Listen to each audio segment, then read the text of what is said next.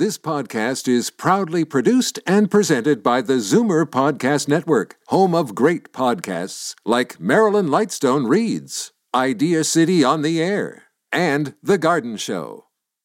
The following is a sponsored program. Zoomer Radio and MZ Media Incorporated do not endorse any of the statements or opinions made by the contributors. His philosophy on death was very much that it's nothing to be afraid of, because firstly, once you're dead, there's no you. And if there's no you, there's no thing as well to be scared of. And so it was a very intellectual argument about there's no point of being afraid of something that is beyond your existence. Welcome to The Tonic. I'm your host, Jamie Bussin, and we're here to talk about your health and wellness. Today, we'll hear about life-threatening deficiencies, toxicities, and life-lengthening sufficiencies. We'll learn about self-sabotaging your health. We'll discuss cooking food for people you love. And lastly, we'll explore the fear of death and the meaning of life. But first, a little bit of business. You're a genuine health enthusiast listening to this show today. And Activation Products is your dream come true when it comes to living a very long, pain-free, energized life. Your body's craving heirloom nano and micronutrients that you'll use to elevate your whole body's health in ways you had no idea were possible. Activation makes all this possible no matter how old or young you are. The precious time, energy, and money you invest to be healthy is taken very seriously by Activation. It's their responsibility to deliver to you the most efficacious health products available in the world today. People consistently report back the most beautiful health results when they daily consume products from Activation. Treat yourself now and find out what it's like to live in a luxurious body, making every day a joy to be alive. Go to activationproducts.com and subscribe for the most important health information and products, or call 1-866-271-7595. Ian Clark is the founder of Activation Products. When Ian faced a life-threatening illness in 2004, he started a journey of natural healing that finally resulted in speed healing all his health issues through ensuring a very long, healthy life. These discoveries are now being shared with millions of individuals to enjoy their own journey to health freedom. Welcome back to the show, sir. How are you? Hey, Jamie. I'm doing great today. How are you doing? I am feeling full of energy and vim and vigor. But today we're going to discuss people and some of the things that may be keeping them from feeling as fantastic as you and I feel right now, right? Yes. In your experience, what are you seeing as the most common deficiencies in people's health? Yeah, so there's so many deficiencies now in the diet because the food people are eating, even when they eat organic and various different, they try their best to eat as clean as possible. Unfortunately, there are things missing in the food that are devastating, which are things like magnesium, or a properly available magnesium, and also a massive deficiency now is iodine, and that means iodine in the right form. You go back to the 1800s and early 1900s, they discovered that was the big problem with the whole world, and the biggest government program ever was to put potassium iodide in salt. Right. Because they knew everybody was using salt, but unfortunately in the 70s and 80s and even in the 60s, they started condemning salt as problems with high blood pressure and so on. And people moved away from it. They took iodide out of the bread and out of the beer, and all of these different things started causing deficiencies with hormones, with young women coming up into maturity, having fibroids. All these things showed up in breast cancer today. Autism is all related to iodine deficiency. And people just don't know it. So we're bringing out a major educational piece on this so that people become acutely aware of how important it is to have iodine and iodide in their bodies on a daily basis. And it's not so easy to get iodine into your body through diet, right? It doesn't occur naturally in a lot of foods. Well, if you live near the ocean and ate a lot of seaweed and cod and haddock and breathe a lot of ocean air, yep, you're definitely getting iodine. The problem is that people live in the cities. They don't get access to that. The vast majority of people don't live right in the ocean. Yep. And even people living in the ocean don't realize the importance of it. They just take it for granted because it's happening in their life. But we're talking about taking a very purposeful approach to making sure that the human body is being, added, supplemented, so that those core elements, which are must-have to have a long, healthy life are in existence in your day-to-day. Okay. So moving on from iodine, I know you have a list of dietary deficiencies. What would come next on your list? Magnesium. Magnesium is a huge one because magnesium is a fuel that every cell in your body uses, especially your brain power, cardiovascular. Magnesium is called the master mineral. And without a sufficient amount, because everybody has a certain amount of magnesium in their body. Right. But people, as soon as you go below your sufficient amount, in the background, you're starting to feel all of these different things affect you, like whether it be muscle twitches or poor sleep or anxiety or any kind of muscle joint pain, lack of brain power, heart palpitations, whatever it may be. These are things that show up at a stage 3 level. Now, when you start getting a symptom like that or symptoms like that, you're already advanced. So you don't want to get to that place. You want to know, hey, magnesium is a master mineral. There's more than 330 biochemical reactions that count on enough magnesium for every cell in your body to function properly. And the magnesium is just not in the food anymore. It's gone way down from where it was even 100 years ago. And the monocropping and the various different processes of food have deleted it. And even magnesium supplementation is a difficult thing because it's low absorption. Right. There's different qualities of magnesium that are available on the market. Many different qualities and many different forms as well. Yep. So which of the magnesiums do you espouse? Like, which one do you like?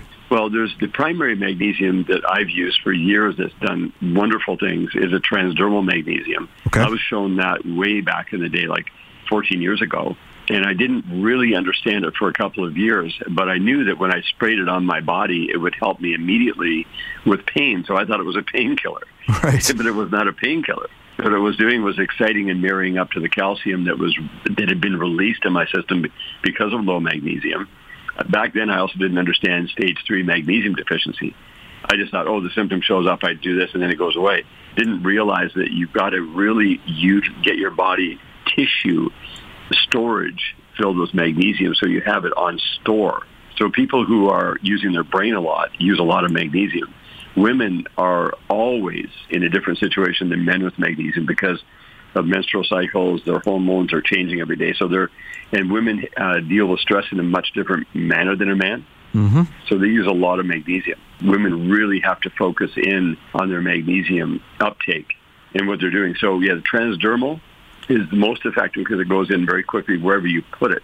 But you've got to have the right one. The one that we manufacture now is based upon the original science of true transdermal magnesium. So not only is it in the right form, it's the right type. Got it. And it's a very special thing. You can feel it within 90 seconds go into your system and relax and calm you. And then from there, you can feel the results in your joints. If you have a sore elbow or a twitching muscle in your leg, it works right away. So that's one form. Now, another form is in the form of pills. Now, there's different ones in the market. Some are more or less bioavailable. Some have different functions. One of the most common ones out there is magnesium bisglycinate. And you can find that really at any health food store. Many different brands carry magnesium bisglycinate because they know that it's more bioavailable than other forms. This year, Activation is going to be coming out with a new form of magnesium that's going to go into water, and it's going to cover all of the bases for the internal intake. That's not going to be available till towards the middle of March. We've been working on this for many years, and it's now coming out this year, which is very exciting. And it's in a liquid form. So you just add it to your water and drink it. You can actually drink it throughout the day. Because when you think about fueling your body likes to have fuel throughout the day. So something as simple as adding it to your water and drinking it, anyone can do that. Yep. People don't like to have to stop and take a pill all day, What other components are we deficient in? Selenium, Yep. zinc. You don't need a lot of that, just a small amount. People can get blood tests for those things, but I think if you just have a small amount every day of those things, so your big ones, iodine, magnesium, selenium, zinc. Got it. And then people should do blood panels. Once in a while, I like to get a good blood panel. You've got to have an experienced doctor or natural practitioner who really knows what to ask for on a blood panel, because most people just get the standard blood panel, and that's not going to tell you what you really need to know. And so the person requesting the blood panel, number one, they've got to know what to ask for. Number two, they've really got to know how to interpret it. So finding a good skill, people should go online for the local area and find just do like reviews on blood panels. Who has the real experience? Activation knows a lot of people in different areas where you can go. And Quest Labs is all over North America, and they're like the top lab for doing blood panels. But I would strongly suggest that to be done as well, just to find out where you're at with your various different elements. Okay. What about toxicities? What should we be concerned that are in our bodies that we probably don't want to have? Well, toxicities are, I would say, the big rocks that you got to move are heavy metals and mold. Yeah. Now, people think heavy metals and mold. Like, where am I getting those? Well, they are invisible to your eyes for the most part. And heavy metals come in through breathing, and mold comes in through breathing. Sometimes, again, it comes in through contact with the skin.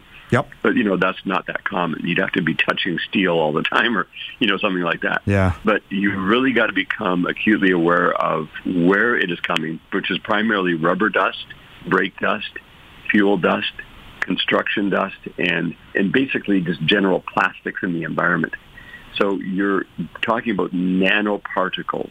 And I think last time we talked a little bit about the rubber dust that is released in North America is 10 billion pounds a year, because it's not on the pavement, but it's a mile and a half above the highways. And you and I are breathing it. And we're also eating it in the food because it gets into everything. But there's mercury, cadmium, and lead are your big ones there. And then mold, all different types of mold. There's thousands of different types of mold. And some buildings that people live in, or some they've worked in, or maybe they go just to go downtown to go and do something in an older building, they don't know when they walk in there's a certain amount of mold per cubic meter in the air. And at a certain level, you'll literally get colonized. So people get mold infections in their body. And that'll show up in gut health problems, brain function. There's a lot of different areas. Black mold, of course, is the really nasty one that people are aware of. Yep. Those are your things, and you've got to know how to get those out of your system. There are very specific ways that you get them out there. It's not difficult. It's just that if you don't know that it's coming in and you don't know you have them in there and you don't know how to get them out, then it becomes a problem. And people, it's literally life-threatening type toxicities that people are suffering from. They get all these symptoms, and their doctors, trying to deal with it on a symptomatic level, trying to figure out what those are called a disease or something like that. But really, it's just a toxicity that they're not aware of what's causing that problem. And then their genetics, different people's genetics are going to respond differently with different types of toxicity. One thing may bother you a lot and not really bother me that much. Right. It could be mercury fillings. My wife was tremendously affected by mercury fillings, which is amalgam. Whereas other people, they had them and they didn't even notice it. Right. So it's just depending on that person's sensitivity. And then there's problems that we have just by function of the fact that, we're getting older, right? It isn't just environmental or nutritional. As we get older, there are issues that abide, right? Oh, yeah. Well, so this is the other thing is people think, I'm getting older, therefore I should be having more bad things happen to me. But what we've learned is that it's not how old you are, it's how long you've been doing the right thing or the wrong thing. How long have you been allowing your body to go into deficiency, or how long have you been going to get your body into sufficiency? Sufficiency is where we all want to be. Right. We want to make sure that we're deleting the things that are coming in on an ongoing detox basis, so we don't have the toxicity build up. We want to make sure we're not going down in things that our body requires to work well, and we don't want to dry up, because as you age, you start to dry up. What do you mean by that? Like literally? Like we don't have enough liquids, or what do you mean by that? Well, yeah, your body, like mucous membranes are a prime example. Right. Okay. So as a male and a female ages, your eyes can get dry a lot sooner. Like when you're young, your eyes don't get dry as much because the eyelids, which carry tear ducts, are flowing well and keeping everything moist. The sinuses are more moist. You're not so susceptible to getting sick so quickly. Women's vaginal lubrication, which is getting a little bit into details, but that's really a sign that the body's changing. The hormones change. The mucous membranes don't have as much fluid in them, and the male will produce less, in reproduction. Right. So that is a drying out process.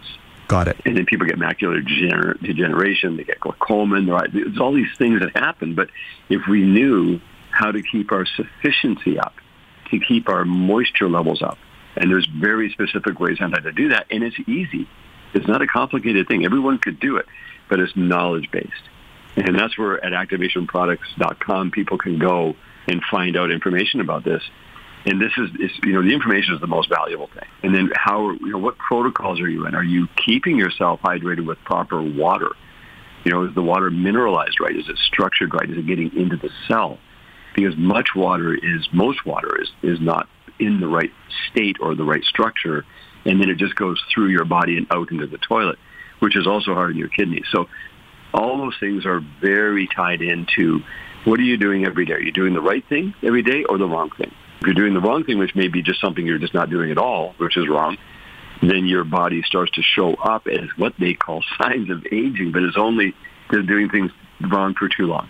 What you seem to be addressing, and you can correct me if I'm wrong, is you're talking about quality of life issues as we age, right? As opposed to quantity, right? Like what you're saying is you could live a better life as you are older, as long as you're doing these things, right? As long as you are including the sufficiencies, right? Yeah, you nailed it. Yeah, it's quality of life. And your quality of your body as a luxurious body you're walking around in, or a body that is starting to deteriorate and fall apart and get older faster on a day-to-day basis. It's your responsibility to take care of your body. People will throw that responsibility at a doctor, and the doctor's only trying his best to figure out what's wrong. Right. And we show up, if we haven't been taking care of ourselves, we might have a number of things. Like when I was 46, I had a number of life-threatening things that were going to take me out. And wow, the doctors were trying their best to help, but they couldn't figure it out. And I realized it was all what I was doing. And thank God I found that out. So I could take action on a day-to-day basis rather than trying to find a pill or a potion or a surgery that would fix my problem. So you've said, and we have time for one last quick question, like you've said information is king, and I agree with you. So I know through your business, people can access information. So how do they go about doing that? Well, they can subscribe to our email list at activationproducts.com, and they'll find the subscribe box there.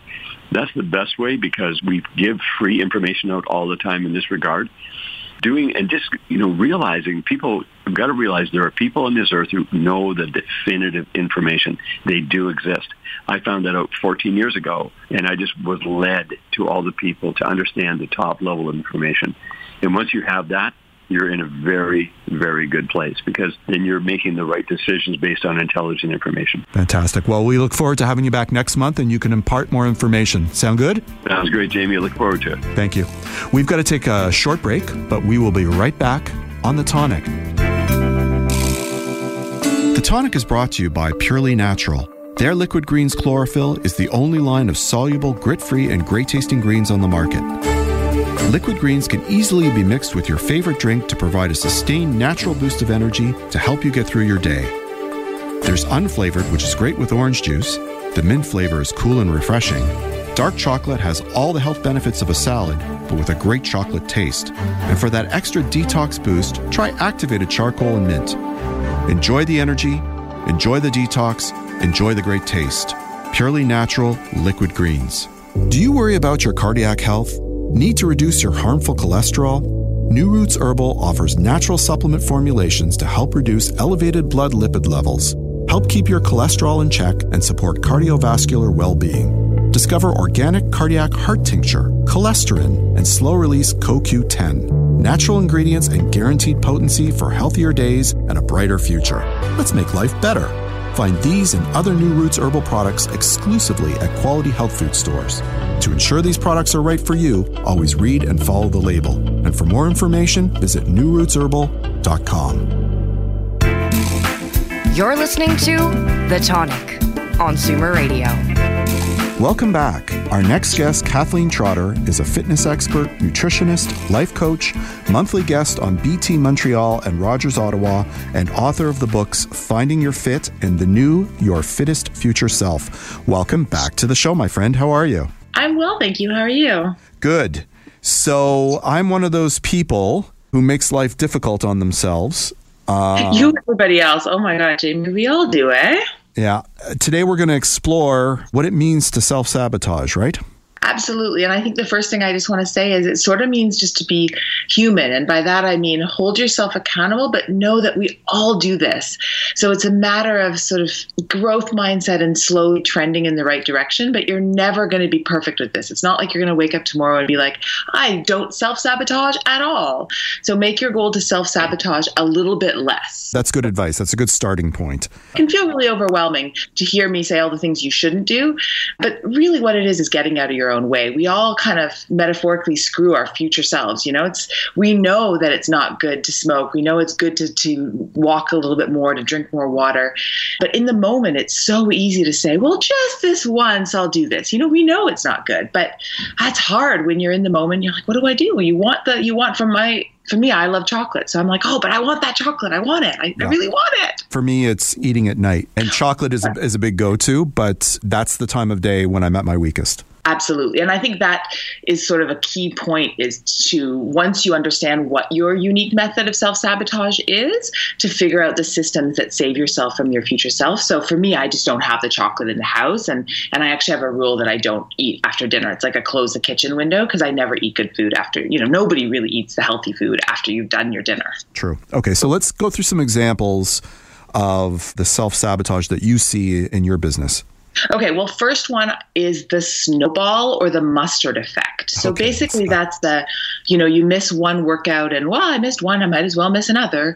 Or I ate this one piece of candy, well, I might as well have some beer and some popcorn. And, you just let it snowball into more and more less than ideal choices versus just sort of saying, I never miss two workouts.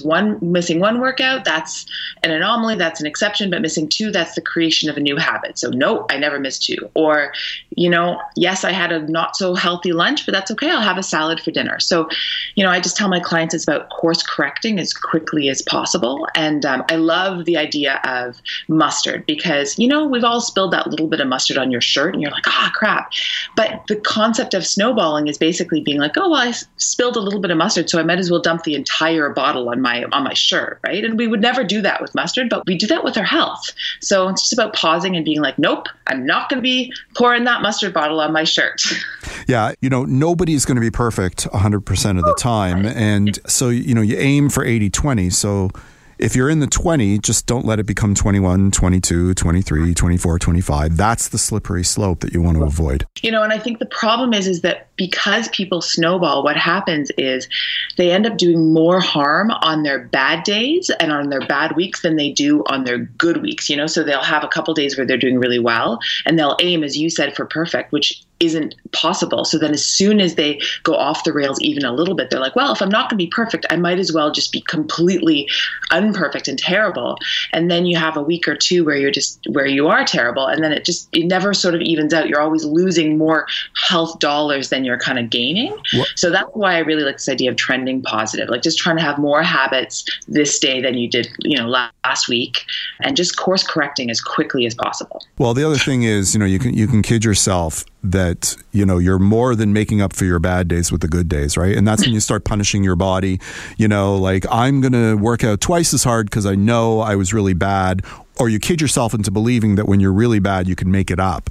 Sometimes, if you're really bad, the two don't equate. Like exercising extra hard ain't going to do it. To end up getting injured, and then that is a whole nother negative spiral. So, think to yourself, get back on the horse, course correct. And sometimes it's helpful to divide your day into quarters. So it's like, okay, well, I had not the best morning, but like, as opposed to thinking the day starts tomorrow, like I'll start fresh tomorrow, be like, I'll start fresh at my next quarter. Like you just start fresh as soon as possible. Yeah. And then just move on and make the best choice possible in that moment. What other things do people do? The next one is that I deserve, right? That, I went to the gym, so I deserve this cookie. Or I've been really good this week, so, I can go out and have a crazy binge drinking evening or whatever it is. That I deserve mentality is very dangerous because, listen, if you want to have a cookie, but don't rationalize it with I deserve. Rationalize it with I'm an adult and I'm deciding that this is part of my 20% of less than ideal choices, or this is really important to me because, my mom makes the best cherry pie in the world and I want to enjoy it with her.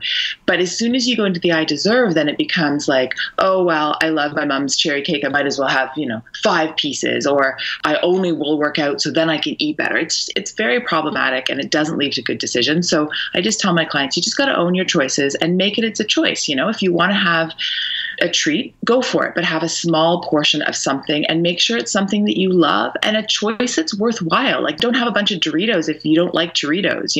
As I said, I love chocolate. So if I want a treat, I have a beautiful piece of chocolate, but I don't have a bunch of pop or a bunch of chips that I don't actually really like. And let's face it, unless you're self-loathing, what is it that we don't deserve, right? I mean, there's always going to be something you deserve, right? Absolutely. And it's about choices. Like, you also deserve to sleep really well. And if you drink a bunch at night or eat a really heavy meal, you're not going to sleep well. You also deserve to have a wonderful relationship with your friends and your family. And guess what? If you're really unhealthy, that's not possible. Or it's less possible to go for a great walk and play a sport if, you don't have the energy to get off the sofa. So, of course, but you deserve lots of things. So it's about choices. And I think choices leads into the other thing that we do, which is the I'm too busy excuse. It's that really catch-all that we all are like, oh, well, I'm too busy. And it's like, well, we're all busy. And you have to find a way to say, yes, you're busy, but movement has to be thought of as a non-negotiable. And so when you're busy, how do you plan ahead? How do you anticipate for those crazy days? How do you weave motion into your daily life? Like, life will always take over if you let it. And the trick is to look at your week and think, okay, so what's important to me? What are my priorities? And even if it's just going for a walk at lunchtime or taking conference calls, as you walk, it doesn't have to be going to the gym, 5 days a week for 2 hours to make that motion worthwhile. And you don't have to be on this crazy, quote unquote, perfect diet to eat well. You just have to, drink more water, have more vegetables, stop when you're full, eat when you're hungry. So those catch-alls of I'm too busy to cook well, I'm too busy to eat well, I'm too busy to go to the gym. Like, get over it. It's all about figuring out what you can do, when you can do it, what you can say no to, right? Like, often saying yes to your health is actually saying no to some other stuff. Well, I would say this, that if you treat your body better, you will have more energy to do more things. And you always have the ability to do more if you're healthy than you do if you aren't. And we're probably capable of cramming more into our lives if we actually thought about it. So, Absolutely. Yeah. And just looking in advance and knowing that part of the problem with all this stuff is that often the less than ideal habits get a really fast dopamine hit in the moment, whereas the healthier choices get a more positive reward, years down the road. So, having a cigarette will give you that dopamine hit at the moment, but not smoking will keep you healthier for longer. So part of it is understanding that it's tricky because of that. And you have to consciously reframe your healthy habits so they have positive meaning, right? And the more you exercise, the more you will look forward to exercising. But even to get that going, to get to a point where you actually do enjoy the motion, you have to find ways to reframe it so you can feel positive and positive meaning. So you're like, okay, I'm not going to have that cigarette because of the positive repercussions for my health later on. Or I'm going to go to the gym with a friend, and that becomes your positive dopamine hit of having like a social interaction, or even like putting on a really fun piece of music before you work out. So that gives you the positive dopamine hit. So it's about understanding that you have to, as you said, look at your week in advance, look at what your triggers are, look at what your potential methods of self-sabotage is, and then find ways to counter that. It's about being intentional, really. Yep. So what else can we do to help facilitate sort of our trend towards healthier goals and working towards general health? So I would say there's 3 things. The other way that we self-sabotage is trying to fit a square peg into a round hole. Right. So know you, do you, thrive in your lane, and find things that you actually enjoy doing. Letting go of perfection. We already sort of touched on this, but it's really key because there's never going to be the perfect week or day to start moving. There's never going to be the perfect diet. There's never going to be perfect. And if you keep waiting for that perfect day, you'll just never be fit. So if you can't go to the gym, go for a walk. If you can't go to the gym, work out at home, find ways to be active with your family. And again, thrive in your lane. And then consciously create a circle of influence that's really will create that fitter future you. So if left to our unconscious, we often create a circle of relativity that's really unhelpful. You go on Instagram or you go on Facebook and you look at all those other people and you're like, oh, they're so much more fit than me. Why should I even try to be fit? Or you compare yourself to your favorite celebrity, or you compare yourself to the person that you were 10 years ago. So yeah, compare yourself to people that will motivate you, that are maybe who you want to be a week or a month or 6 months from now, not in 10 years. Compare yourself to where you were 6 months ago, that whole trending, and pick friends that will inspire you to be healthier, and that will, if you are in sort of like a grade 2 of fitness, then have somebody that maybe is in a grade 3 that really inspires you to keep going, but not somebody that is like 10 steps ahead of you that's going to be demotivating. So just consciously planning not just your week and your environment and your systems, but also the people that you hang out with. That sounds like excellent advice. Thank you so much for coming on the show today. My absolute pleasure. Next month, you're going to come back and you're going to talk about giving the right effort, right? Absolutely. Right effort versus busy effort. We've got to take a short break, but when we return, we'll discuss cooking labors of love on The Tonic. I'd like to give a shout out to our new sponsor, Omega Alpha. This company is 100% Canadian owned.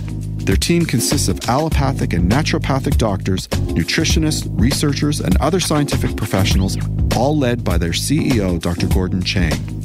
Formulations are created on their 40,000 square foot facility located in Toronto.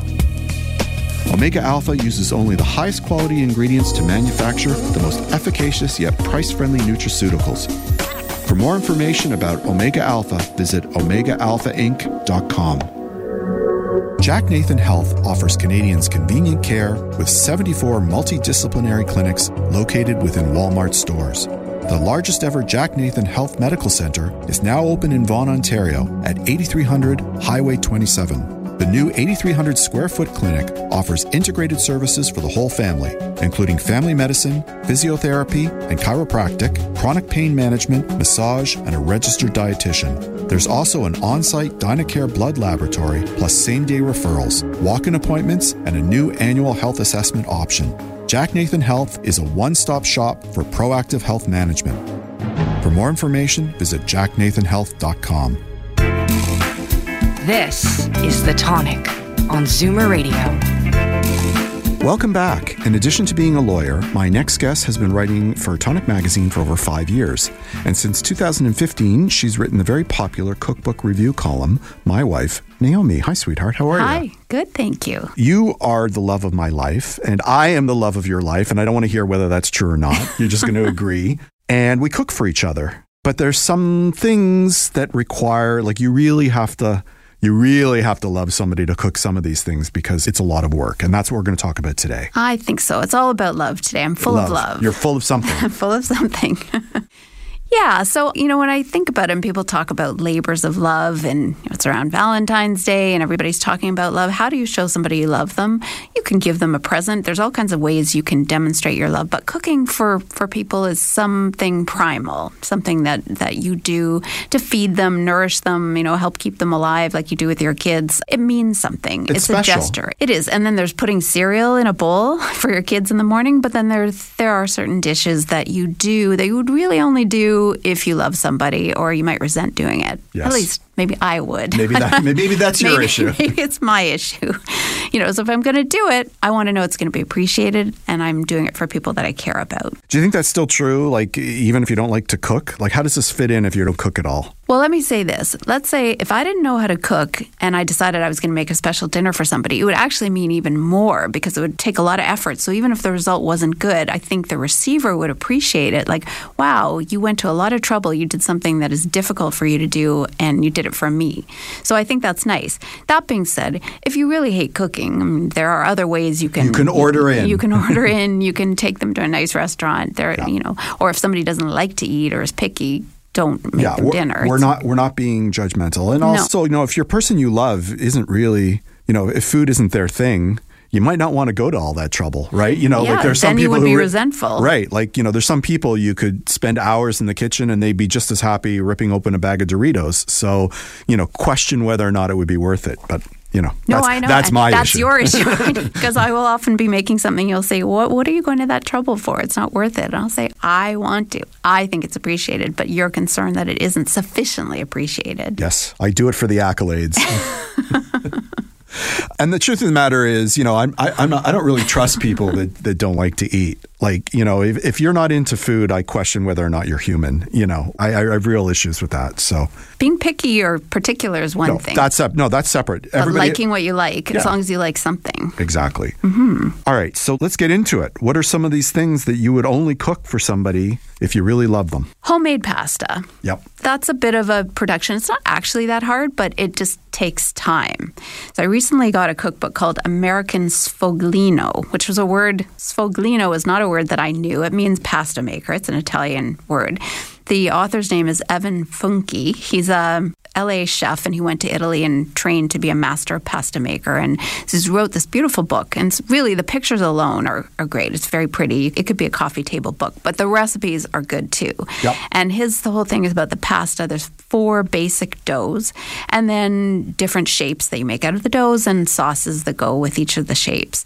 And I decided, okay, homemade pasta is something that I want to try and do. And I've made it a few times, and as you have too. And it works really, really well. Yeah, I have to say his recipe, which is a little bit different than some of the other ones I've done to make homemade pasta, is by far the best homemade pasta that we've ever made, for sure. And his instructions are very, very, very detailed. Yes. So pictures and details. He has a thing about no machines. I confess that we have a pasta machine and we used it to roll out the pasta. But it's manual. It's manual. Yeah, all the other stuff was done. No, we still needed it. We still, we still did all the hand rolling and all the kneading and blending ourselves. Yeah, it just made it smooth and thin in a way that rolling out the rolling pin, I think, wouldn't have done as well. Yep. But you could do it either way, and that was great. So there were a number of different pastas in the book, like lasagna, bolognese, tringoli, excuse my accent, with honey and aged pecorino, little, various types of rolled or stuffed pastas, like with potato filling and porcini mushrooms, or pappardelle with duck ragu, like a lot of very yummy pastas. I decided, of course, to make the pasta that was the most complicated. Yes, you did. And going back to the theory of cooking for people you love, this was over the holidays when I had some extra time, and I decided to make the tagliatelle with simmered onions. And so this is kind of like an Italian version of French onion soup. 10 onions, roasting marrow bones. It was the marrow bones that was the real issue, because they're not as cheap as you think they should be. They're very expensive. I thought they would be cheap, and I was very surprised. It was a lot of work for you to get them where they needed to be. It just took time, and they're a little gross too. I'd never actually eaten marrow bones or worked with them before, and I thought this better be worth it while I was busy stirring them and roasting them. And then 10 onions, and I think there was some shallots or garlic in there too, wine broth. It cooked for hours, and you didn't have to stand there for hours, but you kind of did. Like, you couldn't be that far because you had to keep stirring the onions. So it was quite a production. Yes. The good news is that at the end of the day, it was very good. It was delicious. Everybody loved it. They appreciated it. Yes. To your point, I did feel that it was appreciated.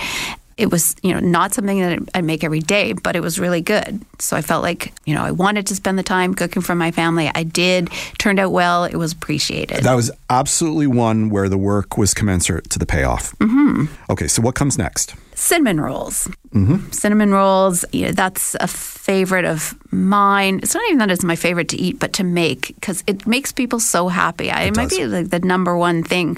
Whenever you see cinnamon rolls, or I post them on Instagram, or I tell somebody about it, they say, cinnamon rolls. They're so excited. Yeah. I don't know. It somehow brings people back to being a kid. And I recently tried a different recipe on the Vanilla Bean blog for cinnamon rolls. It was voted best cinnamon roll recipe, and it was even slightly more complicated than my previous cinnamon roll recipe, but I decided to try it anyways. Just to digress, there's a blog called the Pancake Princess blog, which I just give a plug for. If you're interested, if you're kind of a nerdy baker like I am, and you're interested in looking at different recipes, she will have comparison of some popular recipes, pancakes, waffles, chocolate cake, chocolate chip cookies, and test a whole bunch of different recipes and then have people taste them and compare the results. It's pretty detailed.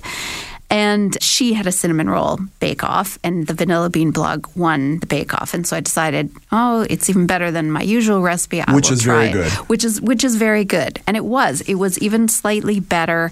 The dough was very tender, which I think is very key. Yes. You don't overwork it. You don't add too much flour. It's tender and sweet and, ooey gooey like cinnamon rolls should be. But it is some work because it's an overnight dough. You have to stir it together and then let it sit and then mix it again and then let it sit and so on and off for a couple hours. And then it's in the fridge and then it's out of the fridge and then it's in the fridge and you roll it out. Like it's a process. Not so much work, but it does take time and it's an effort. So I would only do it if people were going to appreciate it. Yeah, which they will. And they do. Right. Yeah. So the next one is one that's near and dear to me because this is the one that I always request for my birthday. And you make it, and that's, I know that you love me, but this is just further proof that demonstration. It is an active demonstration of your love for me, and that is the crepe cake. The crepe cake, exactly. And what that is a tower of crepes layered with pastry cream, or at least that's the way I make it. You could fill it with whipped cream or lemon curd or a mixture of any of the above. But my favorite way to make it is with the coffee pastry cream and then drizzled with chocolate ganache over top. It tastes like a coffee crisp bar in cake form. It is my favorite thing. I'm thinking about it now. It is my favorite thing. It is absolutely delicious, but it's a lot of work. How many crepes? There's how many layers? About 20. Again, you can make it in steps. You can make the crepes and freeze them. You have to make the crepes, and then you have to make the filling, and then you have to make the topping and put it together. But it should be made in advance because it has to sit in the fridge. And so you can space it out. You can plan it. It's not like you have to. It's not a last-minute dessert. In fact, it shouldn't be because it needs to kind of gel. But it's work. But everybody's so happy to eat it. Yes. Yeah. If I let them, because it's mine. And then everybody fights about the crepe cake and the leftovers and stuff. So it's a good one. It's a New Year's Eve or Valentine's Day or birthday kind of dish. It's not something you whip up. And I have my own labor of love because one of our kids loves brisket. But brisket is not, it's not quick. It's not like making burgers or putting a steak on the barbecue. You got to sit with that brisket for like 5-6 hours, and there's many steps, and you got to make sure it doesn't dry out. I use the Bonnie Stern recipe, and in the show notes, I'll send a reference to that, but I've kind of adapted it and modified it as I'm not really a recipe guy, but that's a labor of love. Any meat that takes like 6-7 hours to cook is absolutely one. The other one that is also any smoked chicken that I make on the barbecue, because that's a 3-day process between the brining, the rub, and then it sits on the barbecue for a good 5-6 hours. So that's another one that I do. But you just don't decide to do that at the last minute. No, you can't. And that's really it. It's not that it's that complicated. And once you do stuff like this, the process sort of becomes second nature. But the decision to do it requires planning. It does, and it's worth it. It's worth it if you enjoy it. You need to take a step back, enjoy the process, not be resentful. Know that it's going to be appreciated. Know that it's meaningful. It's not just the cake itself, but the demonstration of what it is you're doing. That's what it's all about. Absolutely. Thank you so much for coming on the show today. You're welcome. Next month, you're going to come back and tell us how to cook with an Instant Pot. Yes? Yes. Excellent. We've got to take a short break, but when we return, we'll discuss fear of death and the meaning of life on The Tonic. Hi, this is Jamie Bussin. I'm not only the host of The Tonic Talk Show, I'm also the publisher of Tonic Magazine. Tonic is a health and wellness magazine distributed with the Globe and Mail to home subscribers in the most affluent neighborhoods in Toronto. It's also available free on racks at over 150 locations across the GTA. For more information about Tonic Magazine, visit tonictoronto.com. Hey, if you like the Tonic Talk Show, you'll love Tonic Magazine, and vice versa. At Caregiver Services Limited, we specialize in 12 to 24-hour private care for seniors in private homes, hospitals, or facilities. We provide the highest level of customized service for families looking for a caregiver or personal support worker. To ensure the highest quality of care and support, we limit the number of clients we service. Whether you're looking for general live-in care or have more significant needs related to mobility issues, dementia, or palliative care, finding someone who's a great fit is most important. At Caregiver Services Limited, our highly experienced staff specialize in meeting the unique needs of 12 to 24-hour care. For more information, please visit caregiverservices.ca. Let our family help care for yours. This is The Tonic on Zoomer Radio. Welcome back. My next guest, David Bernstein, graduated from the Schulich School of Business with an MBA in 1992. He worked in marketing and senior management with Procter & Gamble and Reckitt Benckiser in Toronto, Tel Aviv, Amsterdam, and London. Following in the footsteps of several family members, David entered the seniors healthcare field, acquiring Caregiver Services Limited in 2014. Welcome back to the show and Happy New Year. How are you? I'm well, thank you. Happy New Year to you as well. So you sent me an email a few weeks ago because we were, we discuss issues here, mortality amongst them. Mm-hmm. And you sent me a very interesting YouTube video. Mm-hmm. And then we had a little bit of a back and forth, and we decided it would make for an interesting segment. It's a little bit of an experiment. We haven't really done anything like this before. Correct. Who's Siskel? Who's Ebert here? I don't know. Well, I've got the hairline for Siskel, so why don't we do that? The video was of Herbert Fingaret, who was a philosopher. Mm-hmm. He taught at University of California, I think in the video he says for 40 years. Mm-hmm. Among many topics that he covered, including whether alcoholism was truly an illness, he wrote a book about death. Mm-hmm. And this was a documentary done by his grandson because he was 97 years old and he was facing his imminent demise. Mm-hmm. And he had some interesting thoughts about his death. So thank you for sending it to me. No problem. And I mentioned this in last week's show, but if you haven't had a chance to watch the video, it's only 15 minutes long, and you can Google Herbert Fingaret. It's called Being 97. Being 97, and it should pop right up to the top. And have a quick look, because that's what we're going to talk about now. Yes. So it starts off, you sort of see Herbert, who's 97, sort of waking up and doing with great deal of assistance some of the things that we all do when we start the day, getting dressed and having breakfast. And his first musing was on what it's like to be 97. What stuck out for you in that part of it? Well, the reason that it hit quite sort of center for me as well was, if you'll notice, there was a caregiver in there with him. Right. And so I saw my clients and my employees and with a bit of this is a very familiar territory.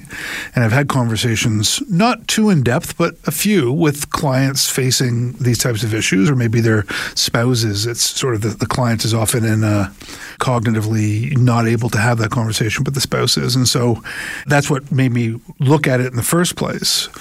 And what was quite profound about this man's sort of experience was, firstly, historically, he's a contrarian. Yes. Arguably. He's a philosophical contrarian. This idea that alcoholism may not be disease. It may be something where there's more choice, which flies quite in the face of a lot of literature these days. And his philosophy on death was very much that it's nothing to be afraid of. Right. Because, firstly, once you're dead, there's no you. Right. And if there's no you, there's no thing as well to be scared of. And so it was a very intellectual argument about there's no point of being afraid of something that is beyond your existence. Right. And I didn't read his book on death, and maybe I will, but to flush out because it seems like there's a lot of ways to look at that don't make a lot of sense. Now, what happened at the end of this, or I guess maybe is what provoked his grandson to do the video, was he had a change of heart. Yeah. He had a wife for, I think it was 70 years, who he loved dearly and went through everything together with. Who he worked with her as well. Yeah, he worked with her, and she predeceased him. And he began to, I think, feel sadness at a different level, not just for the passing of his wife, but the absence of his wife and the anticipation of himself passing on. And it shook his world. He began to rethink his entire philosophy. And although the video doesn't go into great detail about any new profound thoughts, right, it sort of brings up some of the basic ideas that I think are worth discussing. My general feeling is that we're fundamentally afraid of death because we value life. Yes. It's almost that simple. And so maybe, and he points this out in the video, that it really wasn't until very late that he started to contemplate these things, arguably because the proximity was so much closer. And when it's like, think about it, a 2-year-old contemplating death. They're not capable of it. They're not afraid of it. They're afraid of not eating or something. And then as we age, we generate new fears and we manage those fears. But I remember vividly as a teenager, 20-something-year-old, I thought I had forever to live. You did. We were indestructible. Exactly. I knew you at that time. You did. You were indestructible. Partially. Only my feet were. And so you don't have that fear. You can't even contemplate it. And so you might fear getting hurt or things like that. But the idea of death itself, it makes perfect sense to me that at a younger age, you're going to have very different thoughts than at an older age. Yeah, but the difference with him, though, is his entire adult life was consumed with thought, and he absolutely turned his mind to death. He intellectualized it, right? I mean, you could see, and he was incredibly lucid and well-spoken. In 97, he was very sharp. And he was a bit melancholy because he felt perhaps his life's work with respect to death was in error. He couldn't understand previously why people, and it was on an emotional level. It wasn't just intellectual. He was creating the intellectual argument as to why you shouldn't fear death, right? Because of the non-existence. But emotionally, he felt it as well, right? I mean, there was no mysticism, no... I guess you could say he wasn't religious. How could you be if you felt there was nothing after death? And then he had, you're right, a change of heart that he wasn't really prepared to articulate. No, and arguably one of the things that, unfortunately we don't have a chance to discuss with him is he had a very compressed amount of time to come to terms with the antithesis of his life's work. Right. And so, if you had decades to work on why you shouldn't be fearful of death, and now you've got a year or 2 years or an undetermined amount of time to rethink all of that, that would create anxiety. So it's possible as well that he was experiencing, I don't have enough time to solve this, this issue of his. Well, ultimately, I mean, one of the most telling things in the video is he said the meaning of life, right, which drives his desire to understand, end of life and death, he summarized in one sentence, which was, it's a foolish question, which I suppose is shocking for a philosopher to come to that conclusion. He concluded there's no answer. Yeah. Well, because there's no answer, it's a foolish question. Yes. Now, at least that's where he was. We don't know necessarily if that's a sort of a finite answer for him. But there's two interesting things that he was experiencing that were brought out in the video that arguably form this new point of view. One was the distinct presence of the absence of his wife. Yes. So where the absence of something had this huge presence for him. And number two, he saw the natural world as spectacularly beautiful. Trees, he started to see things that presumably he didn't see very well before. And he started to, it almost further saddened him that he was going to miss all this beauty he for the first time could see. I thought that was the key takeaway point from the video. If anything, I mean, he didn't articulate it, but he seemed to be imploring anybody that was listening to him speak on this, appreciate what you have. Appreciate the wonder. Appreciate the wonder that is life. There's no reason for it. He couldn't explain it, but he certainly appreciated it at the end. And, it made me think. I've been starting to wonder, we have a fixed amount of time on this planet. And I'm wondering, am I making the most of every single day? I mean, today we are. We're having a good conversation today. Yesterday I sat at my computer. I can't really point to anything I did other than make a pretty good dinner. But maybe we should strive more in the moment to appreciate that bird or that flower or your wife or your kid or whatever. I mean, it's trite, but...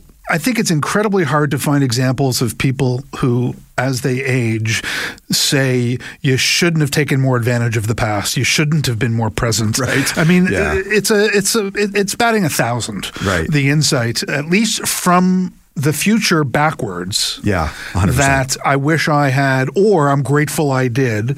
Revel in the best parts that life had to offer, took advantage of opportunity, all those types of things, which arguably you can infer from what he said. But there's another thing that it got me going on, which was that absence, the death of another, your own death. Yep. It's not absence, it's a vacuum. And a vacuum is a low pressure zone that sucks things towards it. Right? It's very different than absence. Nothing is nothing. But for some reason, at least given my limited understanding of physics, a vacuum actually has impact on other things. Correct. And when somebody passes someone you love, you feel the vacuum, not just that's that presence of the absence I think he was talking about. Yeah. And I think that fear of death is almost the premature or the anticipatory mourning of your own death. And all that fear, all that sadness is almost as though you're mourning your own future demise. And that's not necessarily a bad thing. That's, I think, part of the human condition. And it allows you to revel in the things that are most worthy of appreciating. Yeah, I think that makes sense. Will you come back again and maybe we can explore that sort of focused point, what the meaning of that is, that anticipation of death? Yeah, absolutely. Fantastic. Thanks again. My pleasure. All the best, Jamie. Thanks to all my wonderful guests, Ian Clark, Kathleen Trotter, Naomi Bussin, and David Bernstein. And thank you all for listening to The Tonic. You can listen or download this episode as a podcast with full show notes, contact information for our guests, and links at thetonic.ca. To find out more about the show, you can follow us at The Tonic Talk Show on Instagram or Facebook. For great articles written by Naomi Bussin and other amazing health and wellness writers, be sure to pick up your copy of Tonic Magazine. Tonic's available free on racks at over 200 locations across the GTA and delivered with the Globe and Mail to home subscribers in 11 choice neighborhoods in Toronto. Or you can visit our website, tonictoronto.com. If you're interested in providing feedback or suggesting topics for the show, you can email me at jamie@tonictoronto.com. Next week on the show, we'll discuss men's health, virtual care myths in the digital age, new running shoe technology, and acid reflux and indigestion. Until then, this is Jamie Bussin wishing you a healthy and happy week. Please consult a healthcare professional before starting any diet, exercise, supplementation, or medication program. This podcast is proudly produced and presented by the Zoomer Podcast Network, home of great podcasts like Marilyn Lightstone Reads, Idea City on the Air, and The Garden Show.